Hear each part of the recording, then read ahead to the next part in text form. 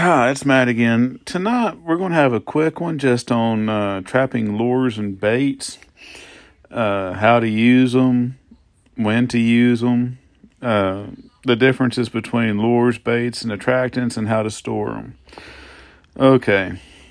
Now, most of your lures that you're going to buy, lures is scents that lure the animal to your trap, lure them to the area.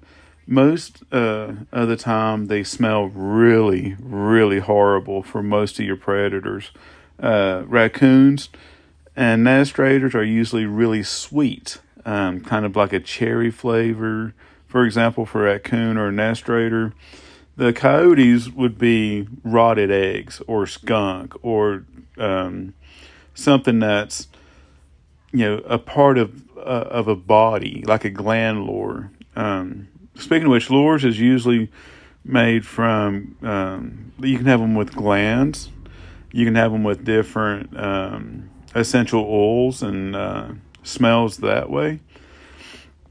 But for the most part, they're divided up between two main categories for lures, and that's long distance calls and a milder top smell. A long distance call is when you want to reach out, get out there and touch someone with it. If you want it to drift with the wind, skunk essence is a long distance call.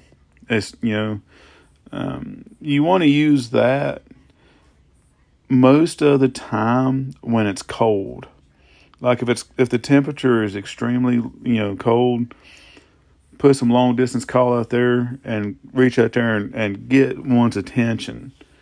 I personally use gland lure for the mating season, warmer weather, something a little bit more milder.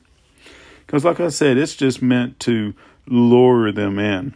Now, bait is once the lure gets their attention and brings them to the area, the bait is there for them to either try to get at or eat. For example, with raccoons, it could be dog food or cat food, fish, chicken. Predators, it's a meat type base, something there for them to eat. And what that does is that keeps them at your trap location, and the longer they're there, the more likely they're going to set your trap off.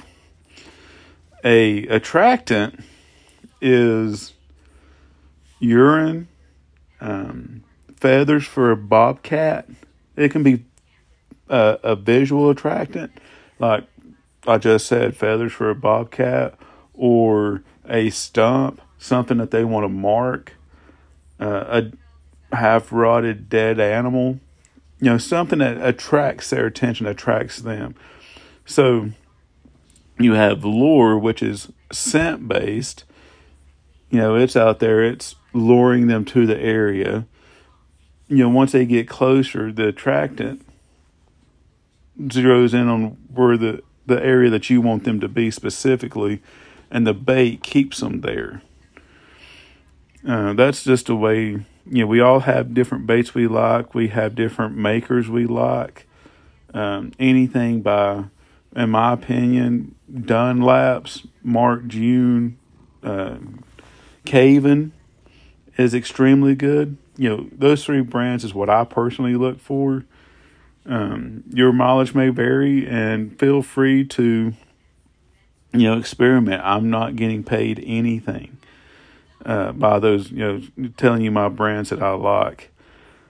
But, this was just a quick and easy while I was putting on my baits and everything for the year. I thought I would get into this. Oh, by the way, when it comes to storing, keep them on the shelf. Keep them away from sunlight. Most of the time, your basement, your garage, away from your significant other is what I found works best. But I don't do anything any different, anything special. No, I'm not a lure maker or a bait maker, but, that's just what I do. But this is a quick, down and dirty, get this out there for you while I'm thinking about it. If you would like for me to go in depth, let me know on here. Remember, get outside, be kind to one another, avoid the sickness, whatever's around, and avoid the bullshit. Love you.